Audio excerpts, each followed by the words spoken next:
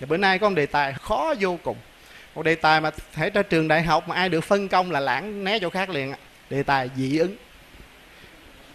Thế thì bây giờ tôi cũng muốn nghe một cái định nghĩa thiệt là đơn giản, chính xác, dị ứng là làm sao.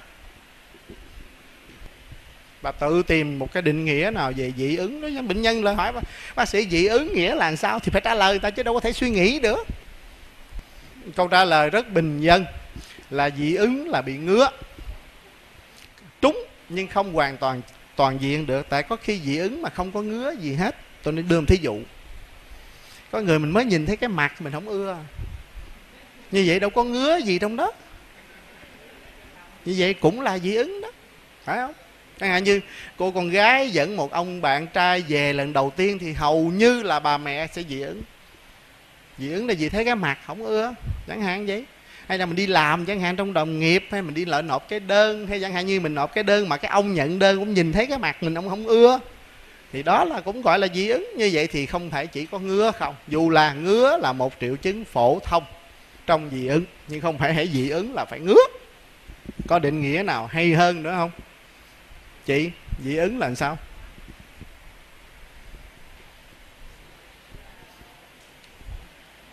Định nghĩa chưa có. Dị ứng là làm sao? Cái chuyện dị ứng thì nói mỗi ngày, trong điều trị thì nói lung tung chữ dị ứng, mà khi hỏi có một câu đơn giản dị ứng là cái gì thì tất cả chết hết.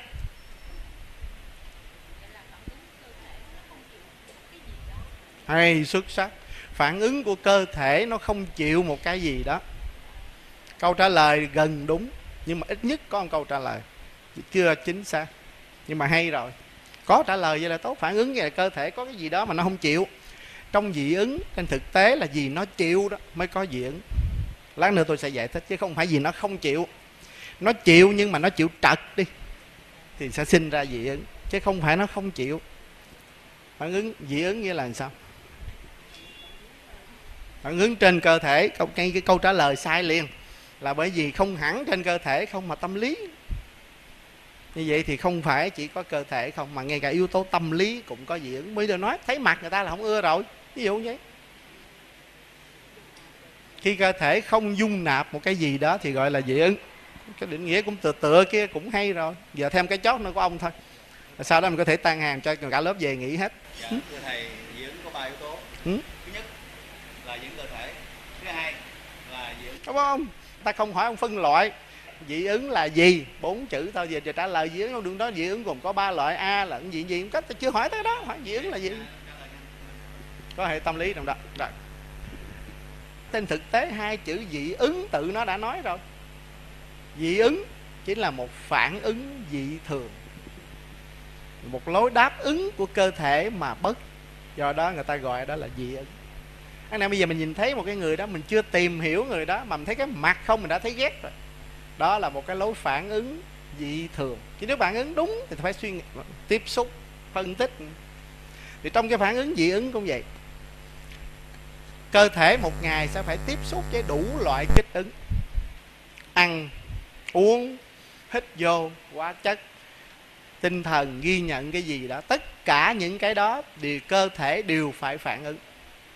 Và nó sẽ phản ứng là như thế này. Nó coi cái mà tới cái kích ứng đó, người ta gọi nó là một cái kháng nguyên, một cái nguyên nhân nào đó nhập vô. Thì cơ thể luôn luôn tạo ra một cái chất ăn khớp với nó, ta gọi nó là một cái kháng thể. Để ngày nào cái phản ứng đó xảy ra êm xuôi vậy đó thì chuyện gì cũng tốt hết. Nếu trong cái phản ứng xảy ra đó mà nó lại tạo ra một cái kháng thể mà nó không ăn khớp với cái kháng nguyên đó, thì khi đó sẽ xảy ra một phản ứng trục trặc.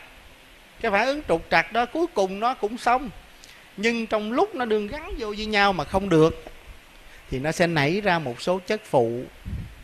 Cái chất phụ đó có thể làm cho mình ngứa, chất phụ đó có thể làm cho mình bị viêm, chất phụ đó có thể làm cho mình bị đau, chất phụ đó có thể làm cho mình mất ngủ. Tùy theo cái dạng đó thì khi đó mình có một cái phản ứng bất thường, một cái phản ứng dị thường, một cái phản ứng mà trong đó nó không hoàn toàn êm xuôi vậy, thì đó là hiện tượng dị ứng.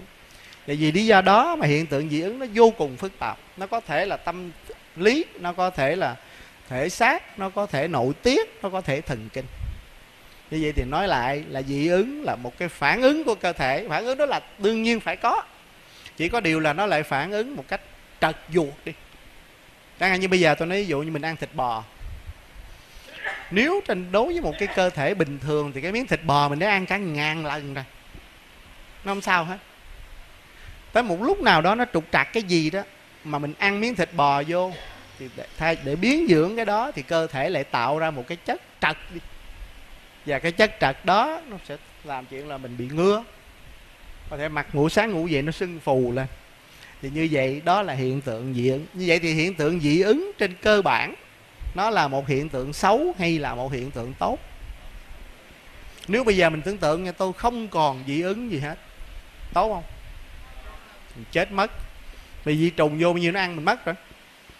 Như vậy dị ứng là một hiện tượng trên cơ bản là một phản ứng phòng vệ của cơ thể. Phản ứng đó chỉ trục trặc khi nào nó xảy ra theo kiểu nào. Hiện nay đó người ta đánh giá cái chuyện dị ứng, người ta đưa nó vô trong cái bệnh thời đại. Là cái định nghĩa của Tổ chức Y tế Thế giới về bệnh thời đại nghĩa là làm sao? Có nghĩa là bệnh đó là thời đại này mới có. Sai, thời đại nào cũng có. Nhưng mà ta được gọi là bệnh thời đại là vì thời đại này mới nặng đến như vậy, gọi là nhóm bệnh thời đại. Trong đó có dị ứng. Tại sao người ta coi cái dị ứng nó quan trọng dữ vậy? Tại sao người ta không coi cái khác quan trọng mà ta cho là cái dị ứng hiện nay nó ghê gớm lắm, quan trọng? Tại sao? Tại vì nếu mà dị ứng có nghĩa là hệ miễn dịch của mình đã bị trục trặc cái gì rồi. Chứ nếu mình không trục trặc mình không bị dị ứng. Ngay cả yếu tố tâm lý cũng vậy. Do đó khi nào mình phát hiện là một bệnh nhân hay một người nào đó bắt đầu bị dị ứng càng lúc càng nhiều, thì có nghĩa là sức đề kháng của người ta đã suy giảm. Sức đề kháng suy giảm nó có nhiều dạng. Ví dụ như bây giờ một cái người đó sống trong cái môi trường ô nhiễm, ngày nào cơ thể cũng phải tiếp xúc với độc chất, ngày nào cơ thể cũng phải tạo ra một cái chất để trung hòa cái độc chất đó. Nhưng mà cái độc chất đó lại không phải chỉ có một chất hay một kiểu, mà vì nó biến đổi liên tục trong cái môi trường ô nhiễm đó, thì cái chuyện mà cơ thể tạo ra cái chất để trung hòa nó, cơ thể cũng phải làm việc điên cuồng như vậy. Thì cuối cùng cơ thể sẽ đi tới hai giai đoạn. Giai đoạn thứ nhất là có thể giống như mình nói, mình mệt quá, quyết định không làm gì nữa hết, cơ thể tê liệt. Thì khi đó cái nguy cơ bội nhiễm nó lên, bởi nó không phản ứng gì nữa. Hoặc nó phản ứng thái quá, nếu nó còn hăng nữa là có khi chưa có cái chất gì độc thì nó lại dội vàng phản ứng. Thì như vậy trong trường hợp đó nó cũng hại. Hoặc còn nữa là phản ứng nhưng mà nó lại tạo ra một cái hỗn hợp, khi cái kháng nguyên vào đụng với kháng thể nó lại ra một cái chất độc còn ác hơn cái kháng nguyên lúc đầu nữa. Thì cả ba trường hợp đó đều xảy ra, đều cho thấy là dị ứng là bất lợi. Do đó người ta dựa trên cái dị ứng để người ta đánh giá một cách gián tiếp là cơ thể của mình còn khỏe hay không. Một người nếu còn khỏe, sức đề kháng còn tốt, người đó không thể dị ứng. Cái dị ứng nó xảy ra có thể là do yếu tố di truyền, tức là từ nhỏ mới sanh ra dị ứng với cái gì đó. Thì cái đó là do cái cơ thể mình, dù nó thiếu một cái gen nào đó thì chuyện đó sẽ coi như khó mà điều trị. Nhưng giả dụ như vì lý do gì nó đứa nhỏ sanh ra nó bị dị ứng và có thể xảy ra thì cái đó mình hiểu rồi. Nhưng có những người rõ ràng từ nhỏ không bị dị ứng. Chẳng hạn như có những người rất đơn giản là đã ăn cái món đó nhiều lần, nhưng mà đến một cái giai đoạn nào đó thì lại dị ứng ngay với cái món mà mình đã ăn, mà trước đó mình không hề bị dị ứng. Thì đó là dấu hiệu cho thấy cái gì? Cho thấy cái sức đề kháng của mình nó suy kiệt rồi. Và như vậy thì chính chỗ đó là chỗ mình phải cẩn thận, là dị ứng nếu xuất hiện dù với dạng nào đều cho thấy là khả năng đề kháng của mình bị suy giảm, ngay cả trong yếu tố tâm lý. Nếu một người mà cái tinh thần của họ minh mẫn, không tham sân si, thì họ sẽ rất ít khi xảy ra cái hiện tượng thấy mặt không ưa, bởi vì cái tâm của họ nó thanh thản hơn. Ngược lại một người nào đó mà sống mà căng thẳng, stress hay tham sân si quá thì mới có cái hiện tượng là vừa thấy mặt một ai đó thì không ưa. Như vậy thì cái tình trạng đó cũng phản ánh một điều là sức đề kháng của mình ngay cả về mặt tâm lý cũng không phải tốt như là mình mong muốn. Trong trường hợp mà mình ta nhận thấy một người bị dị ứng đó, thì có nhiều cái yếu tố ở phía sau đó nó có thể ảnh hưởng làm cho cái khả năng dị ứng đó nó nổi bật lên. Một trong những yếu tố đó mình phải lưu ý đó là yếu tố tâm lý.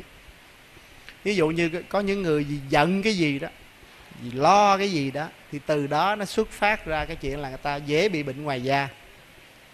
Như vậy nếu mình chữa người bệnh nhân, một cái người bệnh nhân mà dị ứng như chàm chẳng hạn, mà từ nhỏ người ta không có bị, bây giờ người ta mới bị, thì cái công việc điều trị của mình là phải tìm cho được cái nguyên nhân núp ở phía sau, chứ không phải đó là một cái cơ tạng dị ứng, mà là một cái phản ứng. Phản ứng đó có thể do tâm lý, phản ứng đó còn do gì nữa, do nội tiết tố. Chẳng hạn như nhiều bệnh nhân phụ nữ rất dễ bị dị ứng trong giai đoạn mãn kinh. Tại sao? Thì khi đó nội tiết tố thay đổi. Cũng như nếu con trai thì cái giai đoạn mà nó dậy thì chẳng hạn, thì nó sẽ dễ bị dị ứng. Một cái hình thức mà dị ứng mà biểu lộ rõ rệt nhất đối với con trai dậy thì là bệnh gì? Hả? Là mụn. Mụn trên thực tế là cái chuyện là cái chất nhầy thay vì được bài tiết ra thì nó lại bài tiết quá nhiều, mà nó lại động lại ở trong cái tuyến bã để nó ra cái mụn. Tùy theo cái kích thước, tùy theo cái độ sâu mà nó có thể mụn trứng cá, mụn đầu đinh, mụn bọc, mụn nang.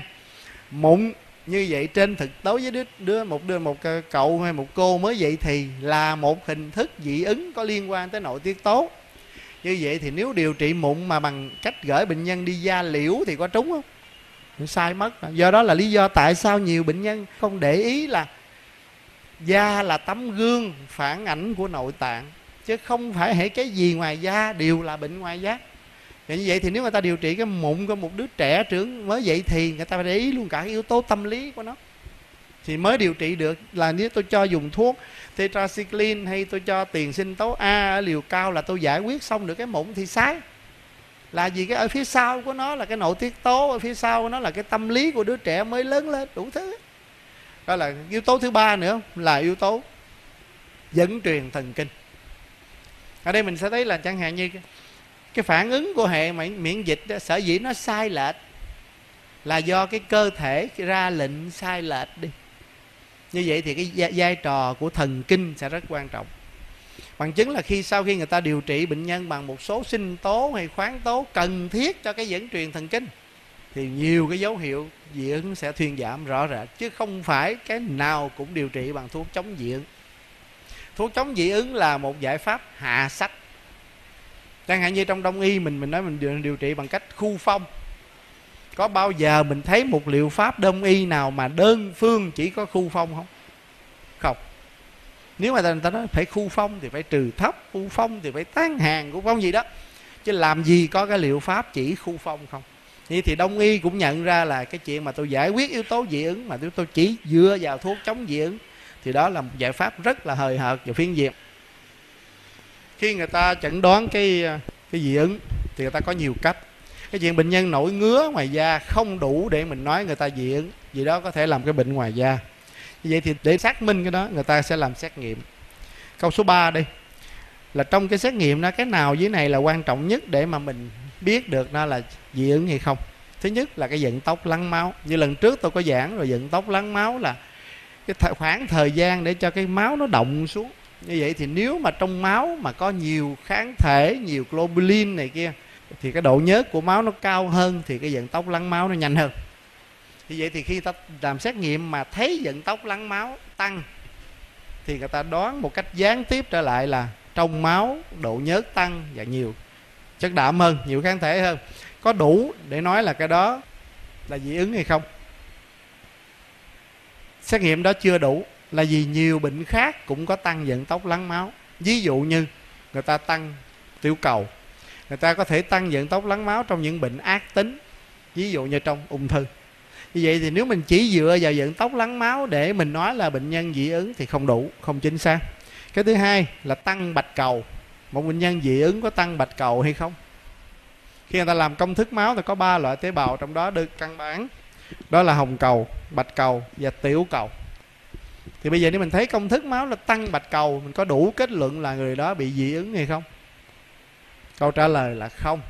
Là bởi vì tăng bạch cầu thường tương đương với một cái bệnh bội nhiễm, và có những trường hợp dị ứng mà bạch cầu không có tăng hay thậm chí giảm. Cái thứ ba là tăng CRP. CRP là viết tắt của chữ C-reactive protein, là một chất đạm trong máu xuất hiện khi nào có phản ứng viêm tấy. Như vậy thì nếu cái chất đạm đã tăng có đủ để mình nói người đó bị dị ứng hay không? Không. Vì có nhiều cái dị ứng không có hiện tượng viêm tấy đâu. Như vậy cả ba cái tôi vừa nói đó là để nhắc nhở lần nữa, là để chẩn đoán dị ứng bằng cách xét nghiệm. Đừng theo một cái xét nghiệm hời hợt nào hết mà dội vàng kết luận. Mà ba cái vừa rồi đều chỉ có phản ảnh một cách gián tiếp mà một phần nào thôi. Như vậy thì nó không chính xác. Thế là trong công thức máu có một cái điểm rõ rệt là khi nào mình bị dị ứng thì cái loại bạch cầu nào nó sẽ tăng. Mình có nhiều loại bạch cầu khi mình phải làm công thức máu.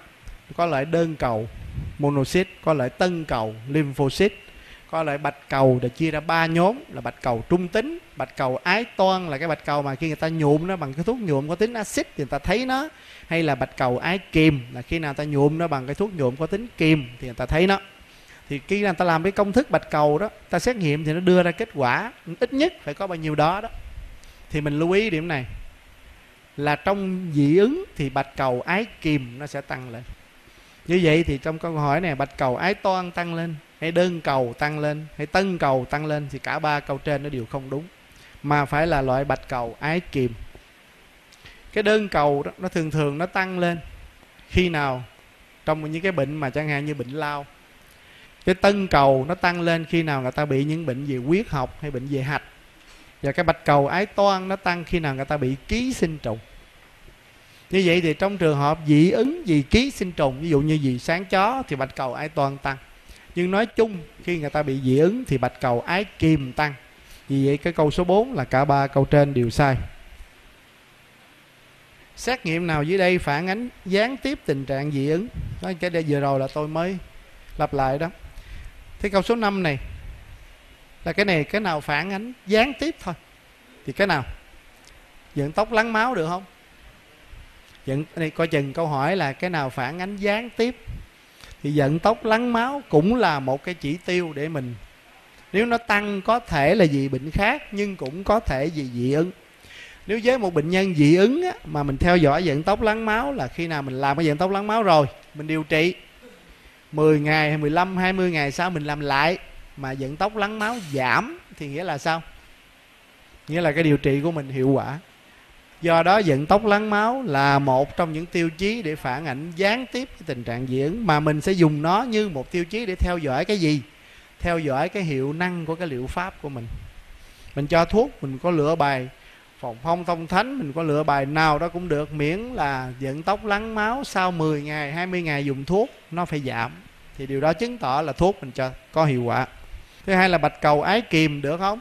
Mới vừa giảng đó, cái số lượng bạch cầu ái kiềm nó phải giảm xuống nếu điều trị hiệu quả. Và thứ ba là cái men GGT. Cái đó đúng không? Có đúng là men GGT sẽ tăng trong tình trạng dị ứng hay không? Mà lần trước mới học rồi. Đó là một trong những tiêu chí thường tăng trong tình trạng dị ứng. Như vậy thì nếu ta dùng ba cái tiêu chí này để làm xét nghiệm thì người ta sẽ biết được cái kết quả điều trị của người ta hiệu quả hay không.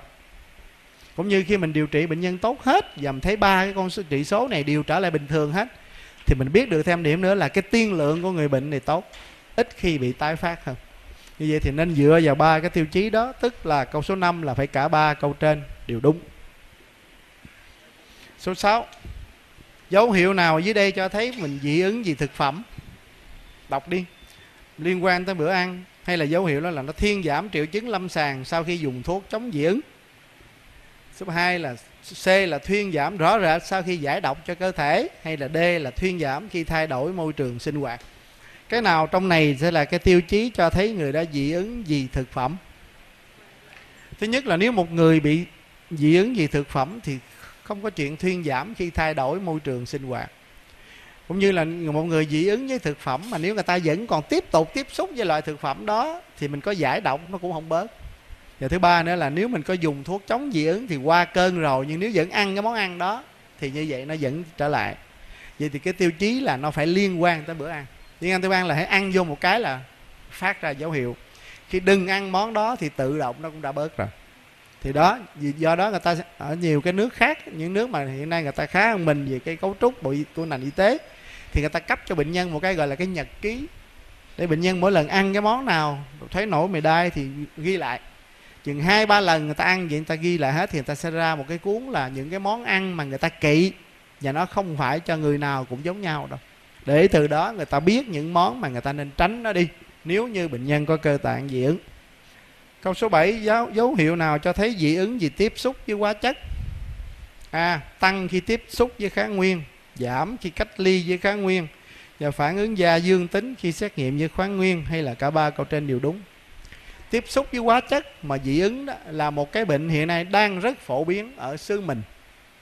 Vì mình sử dụng sơn rất là bừa bãi, mình không có cái phương tiện bảo hộ lao động, và do đó cái chuyện tiếp xúc với hóa chất mình không ngờ đâu. Có nhiều người dị ứng là vì cái chẳng hạn như cái thuốc sơn móng tay thôi, và như vậy cứ đi chữa khắp nơi hết mà không hết, vì không ngờ nó là nó dị ứng với thuốc sơn móng tay. Một cái điểm dị ứng là tiếp xúc với hóa chất nữa mà rất dễ xảy ra là những khi nào mình giặt ra giường chẳng hạn bằng một loại xà bông nào đó mà mình xả không sạch thì người ta sẽ dễ bị dị ứng. Và rất nhiều bệnh nhân tốn tiền đi da liễu, đi đủ khắp cái nơi mà không hiểu là các biện pháp coi lại nó rất cơ bản. Có đôi khi người ta chỉ cần thay đổi cái xà bông giặt đồ, ta thay cái xà bông người ta rửa nhà đi, sai cái xà bông rửa chén đi, thì người ta hết dị ứng. Là vì người ta dị ứng với một cái thành phần nào trong các cái hóa chất gia dụng đó.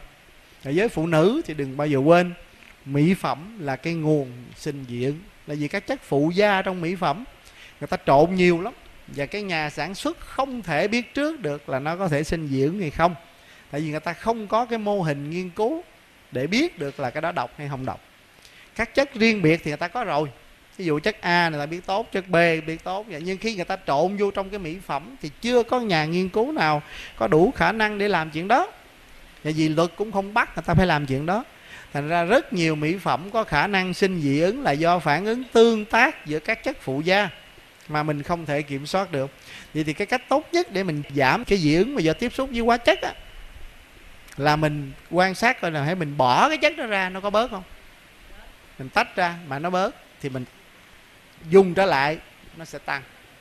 Như vậy thì tăng khi tiếp xúc với kháng nguyên là đúng, giảm khi cách ly với kháng nguyên là đúng. Và nếu bác sĩ lấy cái thầy thuốc lấy cái chất đó, nghi cái chất đó, người ta pha loãng đó ra, thiệt loãng, ta chích ở dưới da thì ngay tức khắc nó có cái phản ứng nổi đỏ dương tính, thì người ta biết đó là tiếp xúc dị ứng do tiếp xúc với hóa chất. Vậy ở câu số 7 câu trả lời đúng là cả ba câu trên đều đúng. Bây giờ như nãy tôi có trình bày đó, có khi có những đứa nhỏ sinh ra nó bị suyễn, rồi đến khi nó trưởng thành nó dậy thì nó hết. Có những cô gái bị suyễn khi nào lập gia đình thì hết chẳng hạn. Nhưng có những người lớn tuổi chẳng hạn, từ xưa nay không hề bị dị ứng, bỗng nhưng khi lớn tuổi rồi đến lúc nào đó bị dị ứng. Thì trong hai trường hợp đó, trường hợp nào sẽ có tiên lượng xấu hơn? Trẻ hay là già, hay là cả hai đều có tiên lượng như nhau, hoặc là tùy theo cái thời gian mà người ta mắc bệnh? Suy nghĩ rồi trả lời. Trường hợp nào? Trẻ hay già, hay là như nhau, hay tùy theo thời gian mắc bệnh? Câu trả lời mà nghe hợp lý là tùy theo thời gian mắc bệnh. Sai.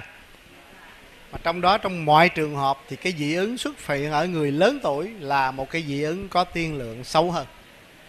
Dù là người ta bệnh có mấy ngày đi nữa, mà cái dấu hiệu dị ứng khi xuất hiện ở một người trước đó không bị dị ứng mà khi lớn tuổi thì bao giờ cũng sẽ có cái tiên lượng xấu hơn, chứ không phải là người ta mắc bệnh lâu mới xấu. Bởi vì nếu người ta mắc bệnh, người ta có thể mắc bệnh rất lâu là vì người ta không được chữa chạy đúng cách, người ta không biết cách cách ly với cái bệnh nguyên, chưa hẳn nó là cái bệnh nặng. Nhưng mà giờ cái câu hỏi là tại sao một người xưa nay không bị dị ứng, bây giờ dị ứng, thì đó là vấn đề là hệ miễn dịch của họ đã bị trục trặc, và chỗ đó mới là chỗ khó ăn. Như vậy thì nếu một đứa trẻ bị dị ứng, người ta đừng nên vội vã mà lo lắng lắm, thì người ta phải cố gắng làm sao để nó đừng xảy ra vì mất chất lượng cuộc sống của đứa nhỏ. Nhưng trên nguyên tắc thì những dị ứng của trẻ khi sơ sinh hay lúc còn trẻ nhỏ sẽ không quá khó điều trị khi bước vào giai đoạn dậy thì. Dị ứng có thể biểu lộ với hình dị ứng thuốc. Khi mình gọi là dị ứng thuốc, nó có thể biểu lộ với hình thức choáng phản vệ, mẫn cảm ở ngoài da, hay là mất tác dụng của thuốc, hay cả ba câu trên đều đúng. Lựa cái nào? Thuốc dị ứng thuốc nó có thể xảy ra dưới dạng nào thưa ông? Theo ông dị ứng thuốc nó có thể xảy ra dưới dạng nào? Ông cứ ngồi nói đi khỏi mà đứng lên chi hết. Mẫn cảm ngoài da, khi nào mình dị ứng với thuốc mình sẽ nổi ngứa, nổi mẫn cảm ngoài da, chuyện đó là đúng, có xảy ra. Nhưng mà tại sao ông lại không chọn cái A? Khi cái A mới là cái nguy hiểm chứ. Khi ngày tôi dị ứng với thuốc tôi bị choáng phản vệ, khó chữa lắm chết liền cứu cấp không kịp Vậy thì choáng phản vệ cũng đúng vậy. Nhưng mà còn cái nữa thứ ba nó không nặng, mình lại không lưu ý nó, là mất tác dụng của thuốc. Khi mình uống một thứ thuốc vô, có nhiều khi mình uống hoài nó không hết, là vì mình dị ứng với cái thuốc đó mà ở dạng nhẹ thôi, thành ra nó không có tác dụng. Kết quả là mình đeo đuổi một thứ thuốc quá lâu, tốn nhiều tiền mà mình không có tác dụng. Như vậy thì cái đây câu trả lời đúng là cả ba câu trên đều đúng. Cơ quan nào chịu ảnh hưởng sớm nhất của hiện tượng dị ứng? Khi mình dị ứng với một thứ thuốc, một cái hóa chất, một cái gì đó, thì cơ quan nào sẽ là cái cơ quan lãnh đòn sớm nhất? Ai nói là da? Giơ tay lên. Ai nói là tuyến thượng thận? Ít, 4 người. Ai nói là trục tiêu hóa? 1 người, 2 người, 3 người. Ai nói là hệ hô hấp? Nếu cộng chung nãy giờ những cánh tay giơ lên thì nguyên lớp chỉ có 20 thầy thuốc, còn 80 kia thì không biết làm cái gì. Trong này cơ quan nào theo ý anh sẽ chịu cái hiệu quả sớm nhất? Hô hấp. Đó là vì anh cứ nghĩ là hay người ta bị dị ứng người ta sẽ bị suyễn, người khác thì nghĩ là người ta bị dị ứng người ta sẽ bị tiêu chảy, người khác thì sẽ nghĩ là hãy dị ứng thì phải ngứa. Thật sự tất cả những cái đó là đúng hết, nhưng nó lại không phải là cơ quan lãnh đòn sớm nhất. Mà đó là cơ quan lãnh đòn là vì cơ quan khác lãnh trước rồi mới ra tới chuyện đó. Đó là tuyến thượng thận.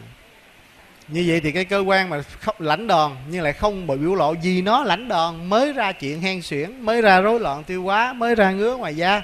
Đó là tuyến thượng thận. Chính vì vậy mà trong điều trị dị ứng người ta sử dụng nội tiết tố của tuyến thượng thận, corticosteroid, để người ta điều trị dị ứng theo Tây y. Bây giờ có cái hiện tượng nữa là người ta cũng ngứa, cũng nổi mẩn, cũng có thể vậy đó, nhưng nó không phải là dị ứng. Là vì nếu mà ta xét nghiệm nó không có tăng kháng thể, nó không có xét nghiệm, không có cái gì chứng minh, người ta gọi là hiện tượng dị ứng giả. Thật sự chỉ là một cái phản ứng của tạm thời của cơ thể, nhưng vì nhiều khi nó phát ra là nó ra cái chất mà làm cho mình ngứa. Là vì người ta gãi quá, người ta ngứa như vậy thì người ta nghi nó là dị ứng. Cái đó gọi là dị ứng giả. Bây giờ làm sao mình biết được làm sao là dị ứng giả với dị ứng thiệt? Trong trường hợp dị ứng giả là không có triệu chứng rối loạn tiêu hóa, không có triệu chứng ngoài da, không có triệu chứng trên đường hô hấp, hay là không tăng kháng thể IgE. Cái nào trúng? Một cái dị ứng giả nó có thể xảy ra bằng cách là nó nổi mẩn không? Có. Như vậy là cái câu đó không trúng. Một cái dị ứng giả có thể xảy ra với tình trạng tiêu chảy không? Có. Hay ói mửa. Thường thì ói mửa hơn. Và nó có thể xảy ra dưới dạng sổ mũi, ngạt mũi, hen suyễn, đau cổ họng. Nhưng một cái dị ứng giả không bao giờ làm tăng cái kháng thể. Như vậy thì chỗ cái câu hỏi này sẽ bật ra là như vậy thì cái xét nghiệm nào là quan trọng nhất để mình biết người ta tăng dị ứng hay không? Đó chính là cái xét nghiệm tăng kháng thể IgE. Cái xét nghiệm đó là một xét nghiệm đặc hiệu, người ta xét nghiệm trong máu. Nếu cái hàm lượng đã tăng thì người đó đúng là có dị ứng. Bây giờ mình nãy mình đã phân tích đó là một cái phản ứng dị ứng, cái hiện tượng dị ứng nó có thể xảy ra là do một cái phản ứng sai lệch trong đó, nó u ly, nó không chịu làm việc nữa. Hay là nó làm việc quá lố, quá nhanh, nhanh nhẩu đoạn. Hay là nó làm việc nhưng mà sai lệch. Nếu xét về mặt hậu quả đó, cái loại phản ứng nào sẽ nguy hiểm nhất? Câu hỏi này không đơn giản, bình tĩnh suy nghĩ. Nếu giờ tôi bị dị ứng là gì? Cái hệ miễn dịch nó tự lên, nó nghĩ ra là ngu gì mà làm, không làm nữa, ngồi chơi thôi. Về cách hay là nó chẳng hạn như người ta chưa biểu nó làm, hay là nó nhảy vô nó làm nhưng mà làm trật. Thì cả ba loại đó, cái loại nào sẽ nguy hiểm nhất cho người bệnh? Loại nào Nico?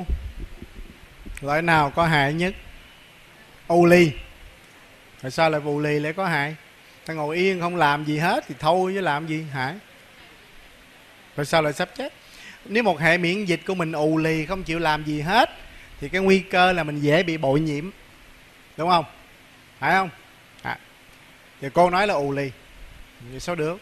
Nếu một hệ thống miễn dịch mà không tham sân si gì hết thì đáng lẽ cô phải khen nó chứ. Tại sao cô lại chê nó? Đây là phe ù lì là nguy hiểm nhất. Thì còn quan điểm nào khác không? Cô cũng theo Nico hay là cô theo sai lệch là nguy hiểm nhất? Tại sao? Hả? Sai lệch là không đúng biết rồi, nhưng mà tại sao nó nguy hiểm? Cô không trả lời. Cô ta biết sai lệch là không đúng rồi, nhưng mà tại sao? Hay là tại vì chẳng qua là vì cô không ưa ni cô kia, thành ra cô quyết định chọn một phương pháp khác? Thế là một đây là cũng là một hiện tượng dị ứng không? Sao? Sai lệch tại sao? Tức là cô đoán nó là sai lệch thì cô thấy nghe nó không được yên, cô không được hài lòng, nhưng cô giải thích không được phải không? Đúng rồi, giữ nguyên nó đi.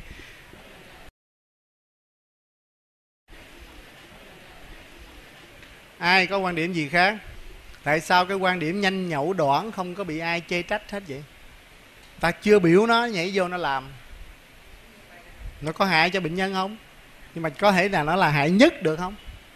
Nếu một phản ứng ù lì, hệ miễn dịch không chịu làm gì hết, chọn thái độ khôn ngoan là không làm gì hết, làm biếng, nhưng mà ngụy trang bằng cách nói là tôi không còn tham sân si nữa, thì chuyện xảy ra đó chính là nguy cơ bội nhiễm. Nguy cơ bội nhiễm đó đúng là có hại.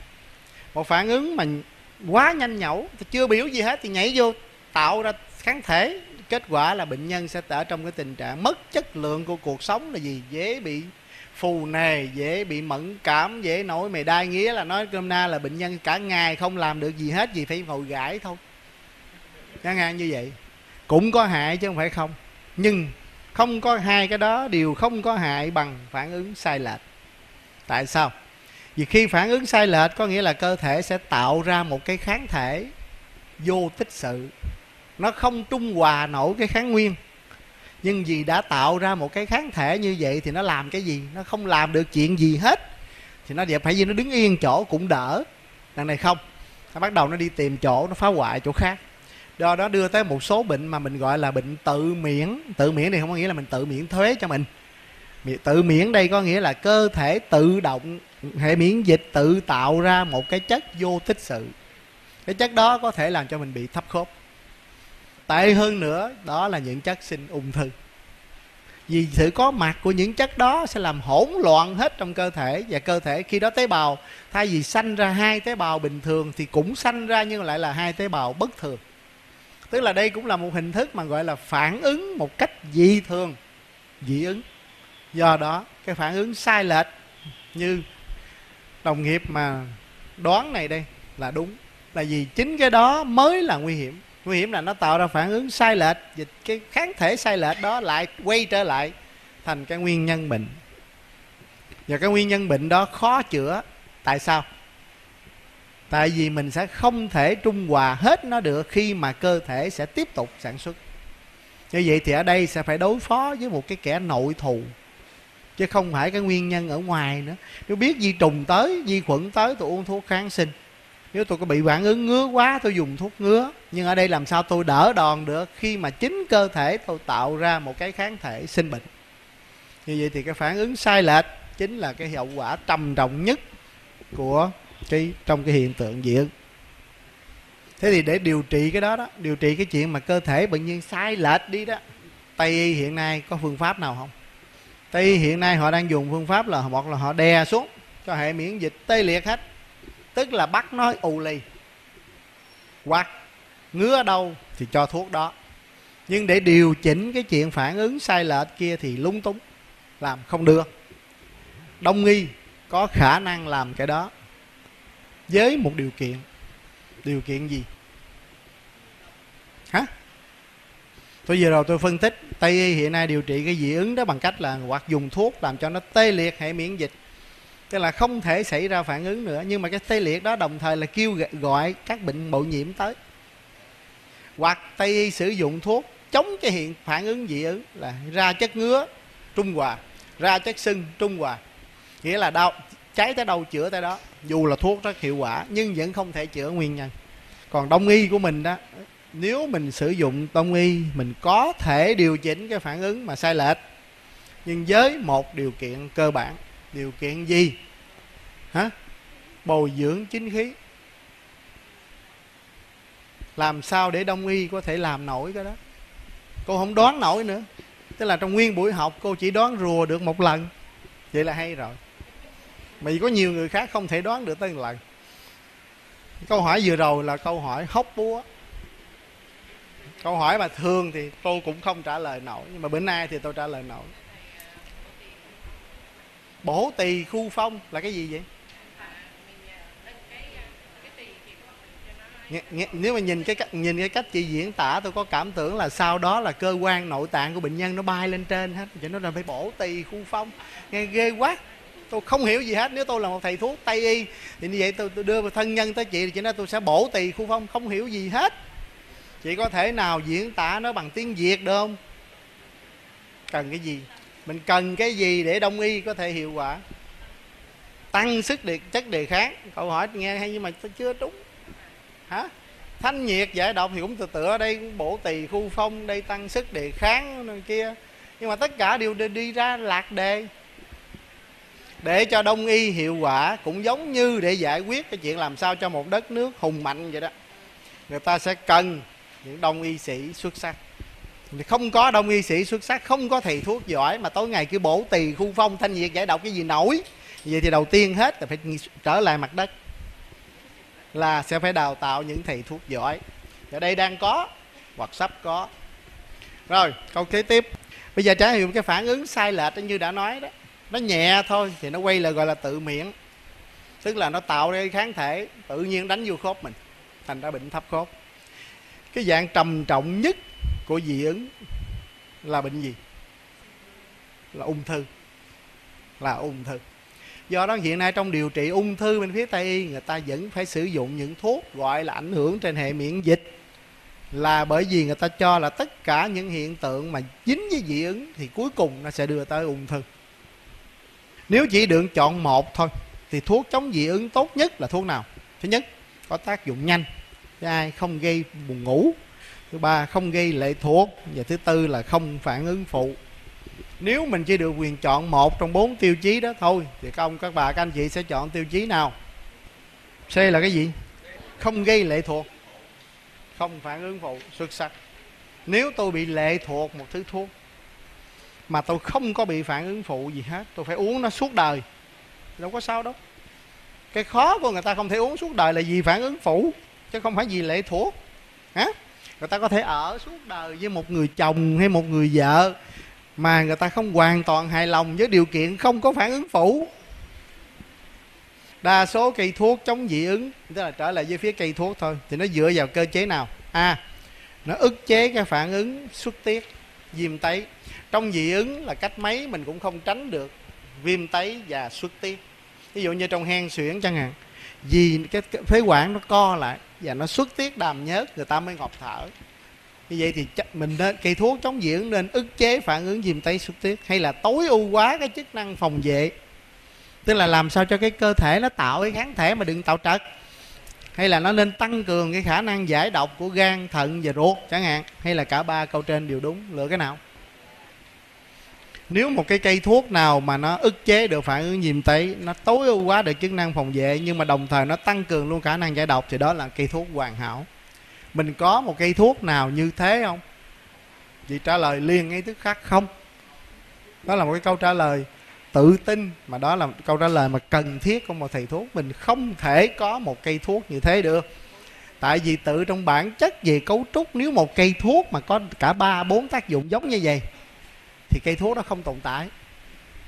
Như vậy thì cái hay của đông y chính là chỗ phối vị, tức là sẽ phải có vài ba cây thuốc theo cái tinh thần quân thần tá sứ, phải không?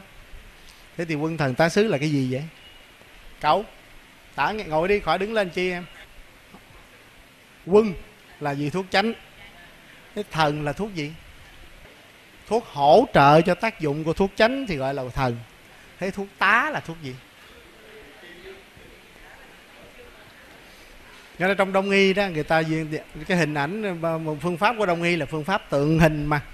Ông vua là quân, ra một cái quyết định gì đó, ông vua sẽ cần có một số ý kiến của các trung thần, chứ không phải nịnh thần, đi theo hỗ trợ để thực hiện cái ý kiến đó thì gọi là thần. Nhưng cái người xuất hiện với vai trò tá là người nào? Nếu ông vua mà nếu thuộc loại mà khoái nịnh hót á, thì vua sẽ không chém thần mà vua sẽ chém tá. Tại vị thuốc tá chính là vị thuốc ngăn các cái phản ứng phụ của cái vị thuốc quân và thần. Tức là sẽ phải có những người đưa những câu nói hay đưa ý kiến gì đó mà nó hơi trái cựa lại. Vị thuốc tá trên thực tế là vị thuốc mà để cho các phản ứng phụ không xuất hiện được. Và cuối cùng hết là vị thuốc sứ. Là vị thuốc gì? Vị thuốc sứ là vị thuốc làm cho nguyên cái quân thần tá đó nó dễ được dung nạp nhất. Nghĩa là nói nôm na, những vị thuốc mà đóng vai trò sứ trên thực tế chính là những vị thuốc chống dị ứng. Vì nó giúp cho mình dung nạp cái thuốc đó mà không bị một phản ứng bất thường. Thế thì cái vị thuốc sứ mà nổi tiếng nhất trong Đông y là vị thuốc gì? Tham Thảo hả? Vậy ra bữa nay tôi cũng học được điều về Đông y. Mà giờ đâu tôi hỏi, thật sự gì tôi không biết đó, vị thuốc nào là nổi tiếng nhất trong Đông y về vị thuốc sứ. Đó là cam thảo, đúng không? Thế thì cam thảo có cái cấu trúc của nó là cấu trúc gì? Hoạt chất trong cam thảo. Hả? Không, cái câu trả lời của chị ở Đông y. Người ta hỏi là cái cấu trúc nó cũng giải độc gì đó, người ta hỏi nó chứa cái chất gì? Alkaloid hay saponoid hay là gì? Flavonoid. Cái cấu trúc chánh của cam thảo là nó có cái nhân steroid. Và cái nhân steroid đó là gì? Nó trùng cái cấu trúc tựa như kích thích tố của tuyến thượng thận. Do đó người ta dùng cam thảo để điều trị trong cái bệnh. Làm sao để dung hòa các phản ứng đó là gì? Người ta sử dụng cái tác dụng tựa nội tiết tố tuyến thượng thận. Và như vậy thì đó gọi là Đông Tây y kết hợp. Bệnh nào dưới đây có thể là hậu quả của tình trạng dị ứng kéo dài? Thấp khớp, hen suyễn, tiểu đường. Cả ba câu trên đều đúng. Câu nào? Thưa thầy, thế thì câu 15 này thầy chọn cái nào?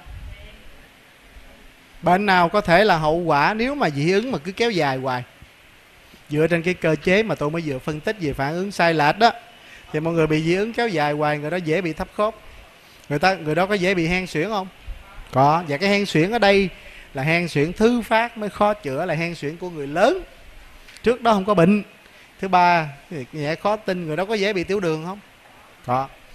Cái chuyện mà dị ứng đó sẽ làm cho cái tụy tạng, cái nội tiết tố insulin của nó bị phong bế lại.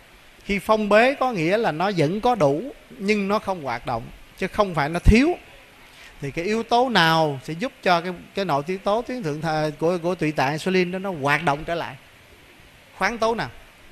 Trước có giảng rồi. Đúng rồi, kẽm và chrome. Vậy người ta cho bệnh nhân kẽm và chrome, người ta có cho trong bệnh nhân dị ứng không? Nên lắm. Phải cho trong bệnh nhân dị ứng kẽm và chrome để cho cái hệ thống phòng vệ nó làm việc chính xác hơn lại. Và như vậy đồng thời để phòng ngừa nhiều bệnh khác. Câu 16, sinh tố nào cần thiết nhất để chống dị ứng?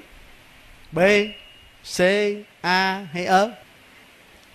Sinh tố nào? Trong 4 sinh tố đúng ra sinh tố nào cũng cần thiết, nhưng người ta viết rõ là sinh tố nào cần thiết nhất. Nếu phải chọn một trong 4 thôi thì sinh tố nào? Sinh tố nào? Nếu trong 4 sinh tố đó, cái tập thể sinh tố B nó không ảnh hưởng trên cái biến dưỡng đâu, trên cái dị ứng. Sinh tố nào? A là sinh tố thường dính vào cái thị giác. E là một sinh tố ảnh hưởng trên nội tiết tố. Vậy thì cái sinh tố trực tiếp nhất mà để cải thiện cái sức đề kháng chính là sinh tố C. Bây giờ trở lại, mình nãy đã nói rồi, vậy thì cái khoáng tố nào sẽ quan trọng? Canxi, magie, kẽm hay chrome? Do đó cái cách mình làm bài trắc nghiệm là như thế này. Nếu trước đó mình trả lời kẽm và chrome, mà bây giờ trong này nó cho vừa kẽm vừa chrome, thì không thể chọn cả hai. Có nghĩa là hai câu đó không trúng. Giờ chỉ còn hai câu kia thôi. Vậy thì chỉ có tỷ lệ 50%, mình chỉ còn có nước là mình lại sử dụng cái kim quy liệu pháp, tức là mình rùa đại nó một câu nào đó. Canxi. Tại sao lại chọn canxi? Đây đâu phải loãng xương. Khi một người bị dị ứng đó mà người ta xét nghiệm ion đồ thì người ta sẽ phát hiện ra là hầu như 80% bệnh nhân dị ứng đều thiếu canxi. Như vậy thì khi người ta bổ sung canxi đó, người ta chích canxi chẳng hạn, là người ta sẽ thấy hiện tượng dị ứng nó thuyên giảm nhanh hơn. Trong cái quá trình điều trị nên cho bệnh nhân kẽm và chrome, nhưng trước mắt cần lưu ý vào cái khoáng tố canxi. Tại sao? Khi tuyến thượng thận mà nó hoạt động thì nó sẽ tiêu hao canxi và C. Do đó hai cái đó hàng đầu phải được bổ sung, chứ không phải là kẽm hay chrome. Như vậy thì câu hỏi canxi, câu trả lời canxi là xuất sắc. Thế vừa rồi ông chọn canxi đó là dựa theo kim quỹ yếu lược hay là ông dựa theo kim quy liệu pháp?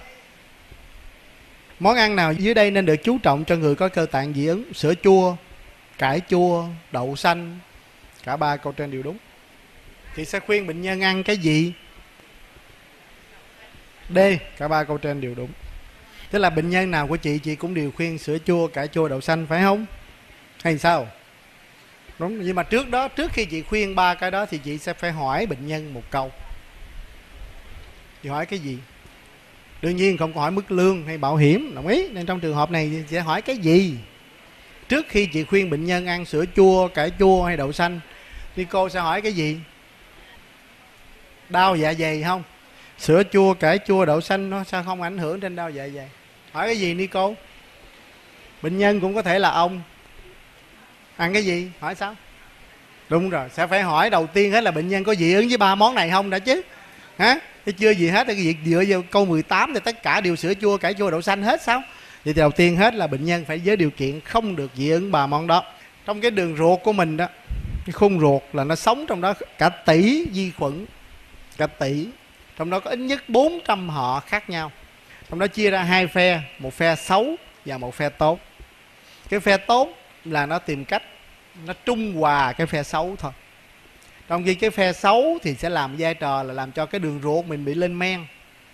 Do đó người ta sẽ khó tiêu, đầy hơi.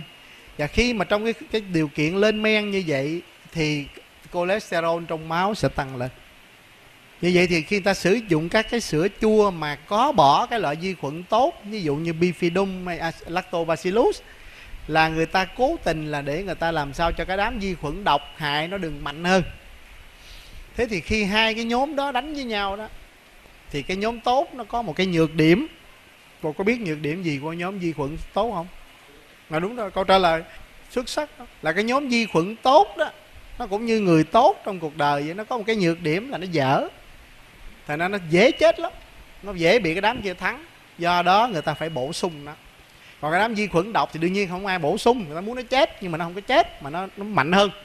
Thì nếu bây giờ cái hiện tượng đó mà quân bình được hai bên huề thôi, thì cái người đó trong cái lòng ruột của họ sẽ rất ít chất sinh ung thư, sẽ ít bị ung thư, ít bị dị ứng, ít bị tăng cholesterol. Vậy thì trong bệnh nhân dị ứng người ta cho sữa chua có vi khuẩn tốt là đúng. Thế thì bây giờ cái sữa chua đó, có những người da vàng, 1/3 người da vàng không thể uống sữa được, lại thiếu một cái men. Thế những người đó có uống sữa chua được không?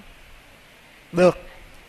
Tất cả những người nào mà uống sữa vào bị tiêu chảy thì họ sẽ không ảnh hưởng gì hết nếu họ uống sữa chua hay họ ăn sữa chua, vì cái men đó không ảnh hưởng trên sữa chua.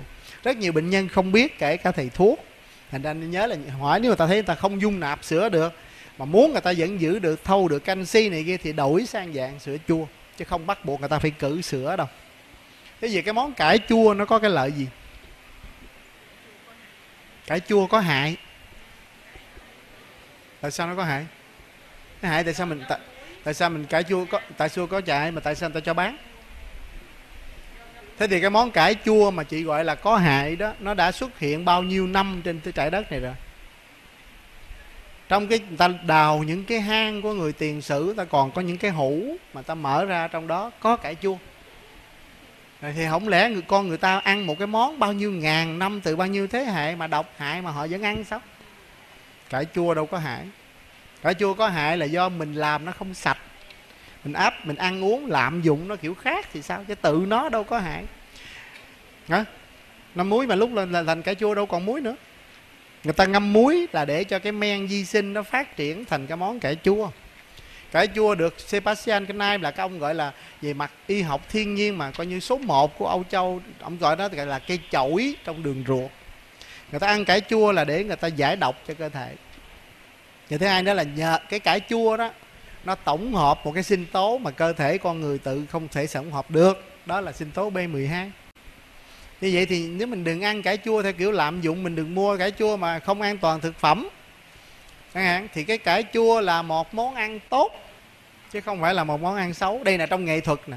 Ở đây các bà có biết cái món mà cải chua mà nấu với lại ruột heo kho không? Đúng không? Món đó của người món Tàu chứ gì. Bà có ăn cái đó chưa? Có rồi. Nếu chưa ăn đó mới là cái sai lầm, vì nó là món ngon. Nhưng nếu mình nhìn trong đó mình ăn cái ruột heo đi Thì nó lẽ nó xấu thì nó sẽ tăng cholesterol, tăng axit uric. Nhưng tại sao người ta lại kết hợp với cải chua? Là để nó đừng tăng cholesterol, đừng tăng axit uric. Vậy nên giờ mình kêu cái dĩa đó ra rồi mình chỉ ăn ruột heo thôi, mình không ăn cải chua thì chuyện khác á, phải không? Cho nên phải ăn cân đối lại. Chứ cải chua tự nó là một món ngon. Mà nếu hay hơn nữa là phải mua những cải chua mà làm cho sạch sẽ, làm cho đúng. Làm ta nói về cái lượng muối, ta sợ ăn trong đó lượng muối lên. Đó là những bác sĩ mà chưa ăn cải chua, những bác sĩ chữa cao huyết áp không hay. Chứ nếu người ta chữa cao huyết áp tới nơi tới chốn, huyết áp ta ổn định thì cứ cho bệnh nhân ăn cải chua mà vừa phải thôi. Hả? Chứ nếu vậy nếu mà ta nhịn ăn hết để mà người ta phải uống thuốc để người ta được sống còn, sao thà ta chết còn sớm sướng hơn. Khoáng tố nào cần thiết rồi? Sữa chua. Cải chua được rồi, giải rồi. Về đậu xanh được không? Đậu xanh là có những cái flavon mà nó giải độc cho cơ thể.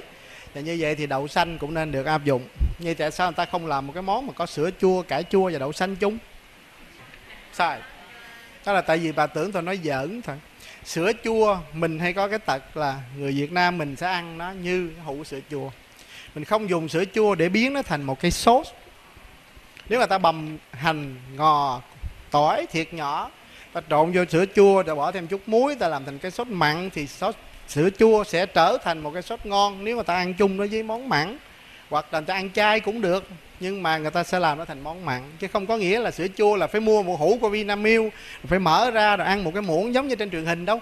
Như vậy người ta có thể chế nhiều kiểu. Như vậy thì cái chuyện là trộn đậu xanh vô trong sữa chua và cải chua để ăn cũng chưa chắc đã là dở. Món ăn nào dưới đây là đại kỵ với người có cơ tạng dị ứng? Món ăn nào có đại kỵ? Cá biển, hay là mắm, hay thịt bò? Cả ba câu trên đều sai. Theo chị món nào đại kỵ với người bị dị ứng? Đúng rồi, câu trả lời chính xác là cả ba câu trên đều sai. Vì nếu cả ba món trên đều không dị ứng thì không có kỵ cái gì hết. Như vậy đầu tiên phải hỏi là ta có dị ứng hay không nữa. Chứ nếu tôi không dị ứng mà tại sao tôi phải cử cá biển, hay cử mắm, hay cử thịt bò anh chí? Vậy thì cả ba câu trên đều sai. Rồi, câu chót. Trong cơ thể mình có nhiều loại kháng thể. Cái đoạn này thì Tây Y sẽ quan trọng. Nó gồm có IgA, IgE, IgG, IgM và IgD. Có 5 loại tối thiểu. Mỗi một loại, trong này ở mỗi một loại đó nó có một cái công năng khác nhau. Chẳng hạn như cái IgA nó thường tăng lên khi người ta có bệnh trong đường hô hấp. Cái IgG nó thường tăng lên khi người ta đã bị dị ứng rồi mà chữa không tới nơi tới chốn. Cái IgM là một cái kháng thể nó thường tăng lên khi nào người ta bị bệnh liên quan tới thấp khớp chẳng hạn. Và cái IgE là cái kháng thể nó thường tăng lên khi người ta bị dị ứng. Như vậy nếu mình xét nghiệm hết 4-5 loại kháng thể cũng được, nhưng tốn tiền. Nếu mình phải chọn một loại kháng thể duy nhất thôi để mình theo dõi cái khả năng, cái khuynh hướng dị ứng của bệnh nhân, thì mình sẽ chọn cái nào? IgE. Trên cơ bản là nó. Nếu bệnh nhân của mình bị dị ứng với dạng hen suyễn thì mình nên xét nghiệm thêm cái IgE nào?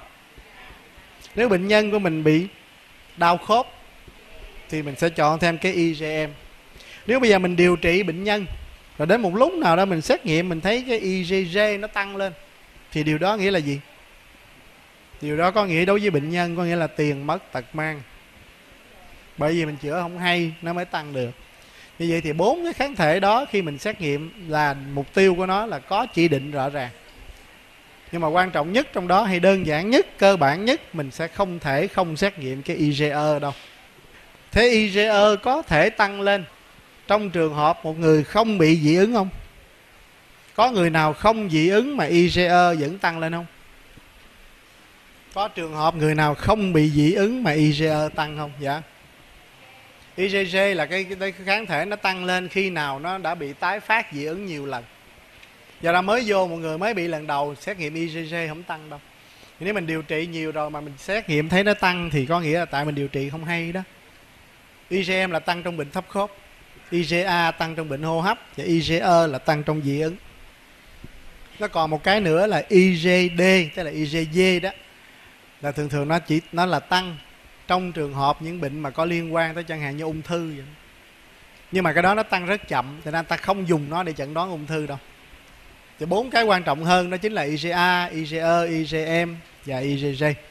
Rồi bây giờ câu hỏi chót trước khi mình chấm dứt cái bài ngày hôm nay là có trường hợp nào người ta tăng cái IgE mà người ta không bị dị ứng hay không? Một câu hỏi mà câu trả lời cũng trả lời như cũ ngày đầu là sẽ đòi hỏi thầy thuốc đứng trên mặt đất, chứ đừng nghĩ chuyện trên trời. Có trường hợp nào bệnh nhân bị tăng IgE mà bệnh nhân không hề bị dị ứng hay không? Đầu tiên hết phải trả lời có hay không. Có không? Có nhiều nữa là khác. Tại sao? Đầu tiên là có một số bệnh nhân khi mình xét nghiệm ra là cái IgE nó cao. Nó cao đây là vì nó có sẵn như vậy rồi, vì cơ tạng của người ta, vì di truyền nó đã cao. Khó mà mình biết trước được trước đó nó ra sao. Do đó nếu muốn biết thì người ta chỉ có thể so sánh 2-3 lần, chứ người ta không được phép dựa vào một con số xét nghiệm rồi để khẳng định liền. Tại vì làm sao mình biết trước đó người ta bao nhiêu để nói là cao. Đó là điểm thứ hai. Còn điểm nữa quan trọng, vô cùng quan trọng đối với thầy thuốc, là sẽ có không ít bệnh nhân bị tăng IgE dù là bệnh nhân không hề bị dị ứng. Tại sao? Mình sẽ bỏ ra mấy phút để suy nghĩ đi. Để chi vậy? Để mình tập làm thầy thuốc trên mặt đất. Tại sao? Sao? Mà nói lại coi, không nghe được. IgE có trong cơ thể khi xét nghiệm, nhưng mà sức đề kháng tốt. Nếu sức đề kháng tốt thì làm gì có tăng IgE nữa. Cái lý luận đó đâu có hợp lý. Nếu sức đề kháng của tôi hoàn toàn tốt thì làm gì tăng IgE nữa. Như vậy thì tại vì câu trả lời đã sai. Phản ứng mẫn cảm. Nhưng nếu phản ứng mẫn cảm thì bệnh nhân phải bị dị ứng nhé. Mà này bệnh nhân không có bị dị ứng. Sai là sao?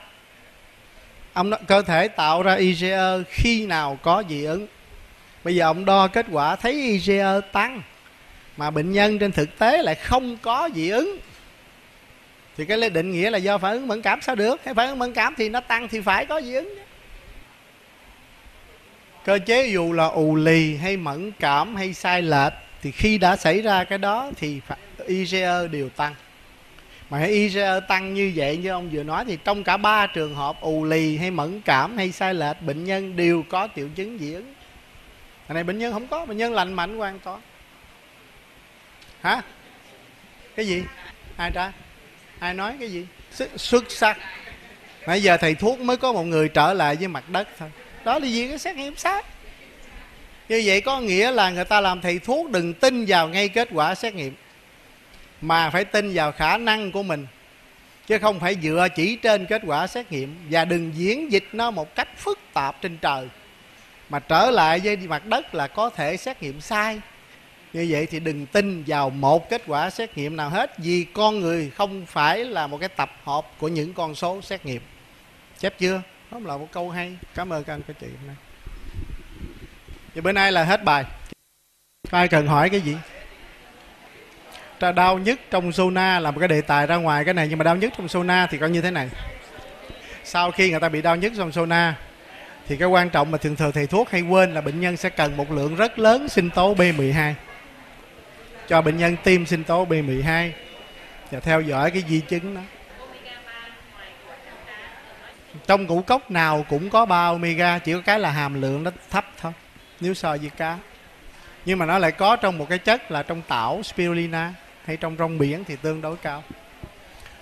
Còn câu hỏi nào nữa không?